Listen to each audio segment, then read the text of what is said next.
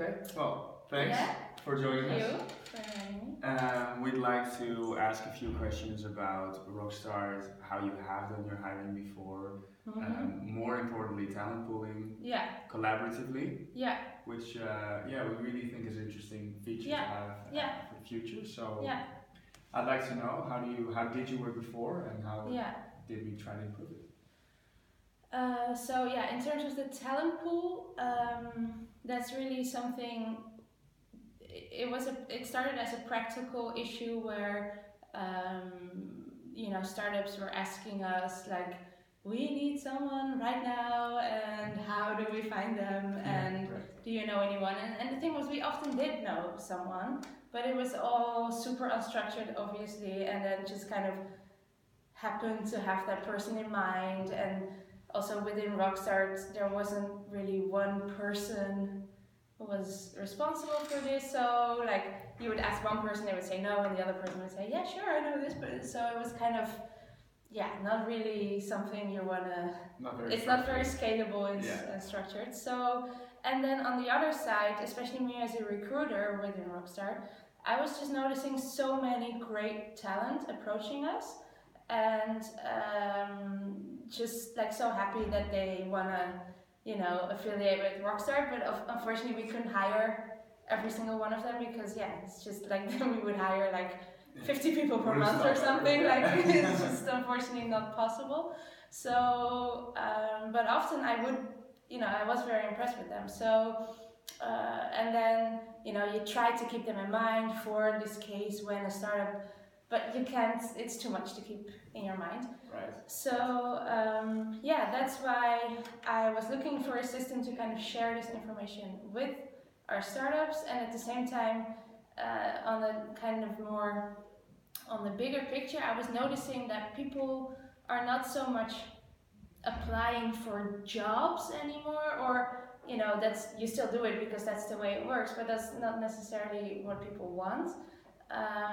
They want to kind of, especially in the startup scene, people join a startup because they want to change from, this corporate ladder that goes nowhere, and just this kind of preset system of the way it should be.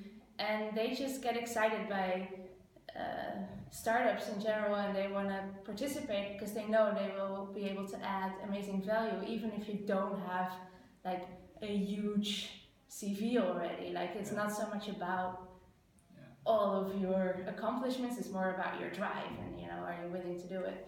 So I was noticing this, and then I thought, instead of creating this super complicated job board, which I guess we could do, but it will be just so traditional and startups, I know they will never keep it updated. There will be like jobs on there from like 5 months ago, and again they will have a new job. They don't want to post it on this platform. They want to ask me for someone to hire. So I thought, why not just keep it super simple and give startups like kind of a pool of just awesome people. Right. In general, and maybe structure it a little bit, like according to like a developer being different from a salesperson, for example. Yes. So maybe have like a kind of a structure in it, but just basically a data dump of just cool people. And then on the other hand, having people wanting to join a startup, not having to go through a million specific jobs, but just. And all these crazy titles that are running around now, and they're like not sure what it means. All the ninjas. And maybe they're open to doing many different things, and they don't want to confine to just 1 or 2 jobs. They just want to say, hey, I want to join the startup scene. This is me. This is what I can do. Hire me, basically. And I think that works, and I think that that's also kind of maybe the future of hiring, where you're not necessarily like begging for a certain position. We were talking about the startups, and they're having, most of the time they have one problem to solve, right? Exactly. Instead of one person to hire. Yeah. Which is interesting because we also try to focus on more proactive hiring, just like talent pooling basically, but also for startups themselves, because especially in product building, you see websites like GitHub, you encounter a lot of developers online. And we see that startups really appreciate having this personal contact, so they choose someone to ask or to invite instead of just spray and pay, having as many job boards as possible, and we will see what happens. So how do you think that will develop in the future? Will it be more personal kind of recruiting with an existing group of or network of people you have? I think so. Definitely. I mean, I can't speak for the more traditional companies. Probably it will take a long time.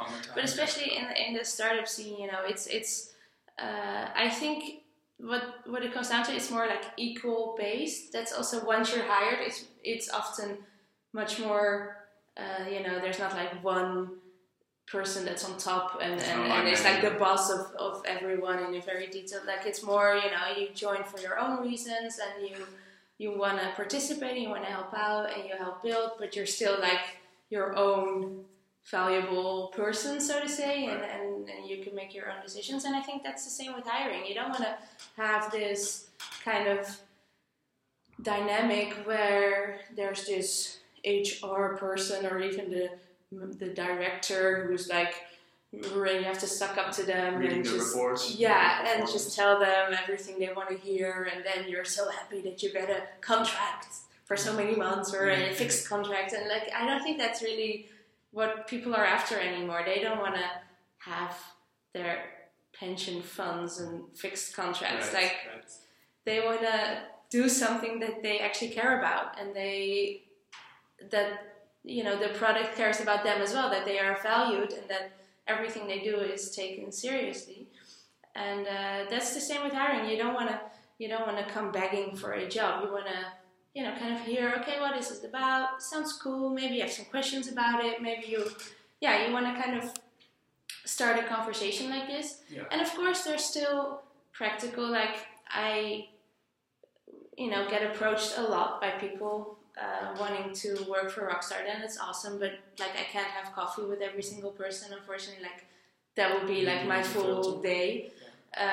So there is kind of still, of course, usually a little bit of a dynamic where the employer kind of decides when things happen. Sure. But that doesn't mean that you don't value this person. And I think people should also then be if you really don't like that dynamic, then you just step out, okay.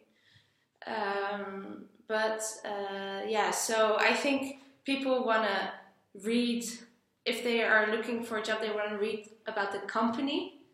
They want to know what actually are you doing. They want to read about the problem they're going to be solving.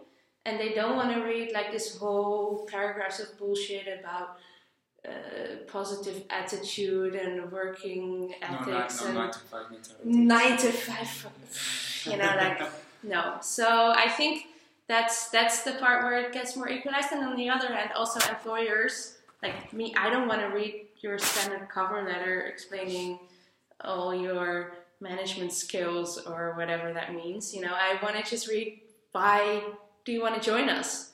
Why does it sound exciting? Back to problem solving again, basically. Yeah, exactly. And who can solve it? That's it. Yeah.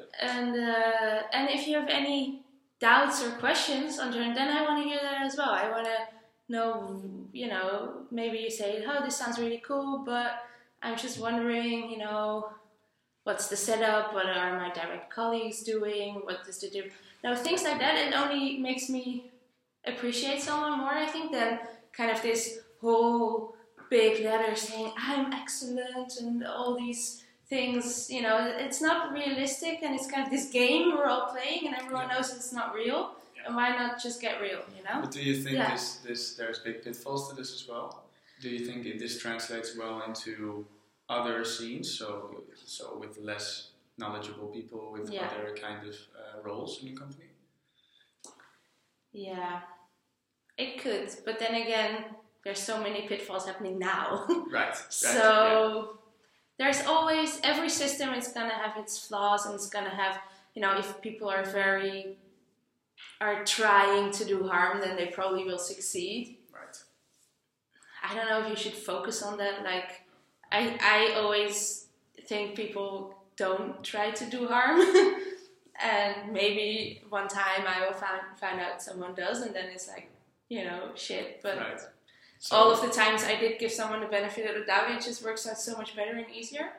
But yeah, of course, there is this stage, but this is all like the first stage, right? Like exactly. When you're meeting each other. And then, of course, you have to do something more in depth about actually, like maybe assessments, assignments, something to, and that depends on the position, of course, like what's really needed for it. But that's after you've both established that you're like interested in each other, I think, and then you already say, then you already kind of break this dynamic of you have to jump through hoops and do whatever I tell you to do, right. And it's more like, okay, we've established that this is what we need.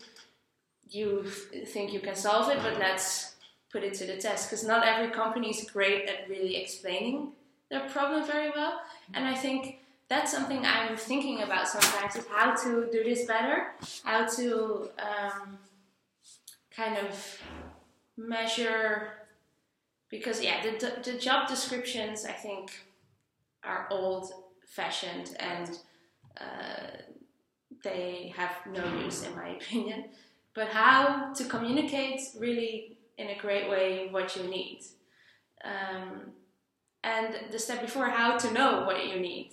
So I think this is an issue that is interesting to solve. But in the meantime, you just kind of, first you talk about it in general, and then I think it's still good to do like this kind of assessment in whatever way to really establish that, what you have in mind is what this other person can do, and the other way around. Also, if you keep telling someone this is kind of what we do, and then you give them an assessment and like, oh, but I had something completely different in mind, then they're also going to be able to make their own decision on whether they still want to join. Yes. Yeah. So in terms of thinking about going more in depth with a candidate after you've met someone, when do you really realize this is a good hire? Is that the first moment you talk to someone? No, definitely not. Or does it need more time? Yeah, I've definitely switched opinions often. So it's hard. And also, like, for example, we have a lot of internship positions. We usually only do like one interview, and then sometimes an assessment if it's like some specific skills they need, but often we have more like general kind of operations helping out type internships, so it's not really any specific skill you need, more an attitude, and I think that can be determined in just a face-to-face interview. But yeah, for other positions, definitely we do like assessments or more actually real assignments that they have to solve an actual problem that we're facing. And it has happened quite often that someone completely changed my mind, like positively and negatively. And I think it really helps. And also it has happened that people then realize that, this is not what I was thinking. Because people tend to read what they want to read. So, you write something and you feel like this is clear, but you don't know what the other person is going to read. Right. I think you always have to keep an open mind, in the second or third stages of hiring, because why else do those stages? Exactly. It makes no sense. But they are necessary. Yeah, I think not for every position. If it's really just about a certain attitude, drive, and like practical, like availability and all those things, and it's like a super junior position, then I don't see the use in making this super long procedure. Makes sense. But if it's like a more kind of serious commitment from both parties, then I think it makes sense to kind of really be sure about it. And when am I really sure? Like a month after hiring or 6 months after hiring, I think. Even then, yes. Yeah, because you never know exactly how it's going. Like you hope for the best, But that's again, the startup scene.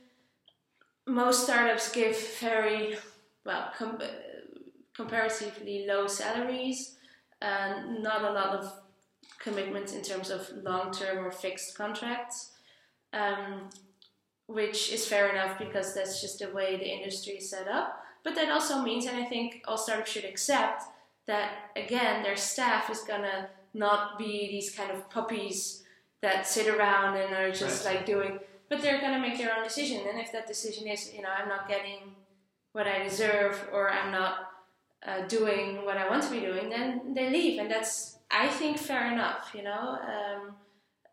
I wouldn't want someone to stay just because they get a certain salary and that makes their life comfortable.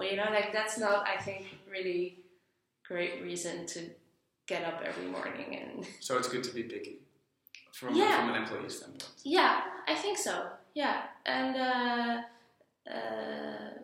I think that this is kind of this equality where startup employers don't want to give huge salaries and huge commitments. That's fine. Then they should also accept that their employees are going to make their own decisions on what's best for them.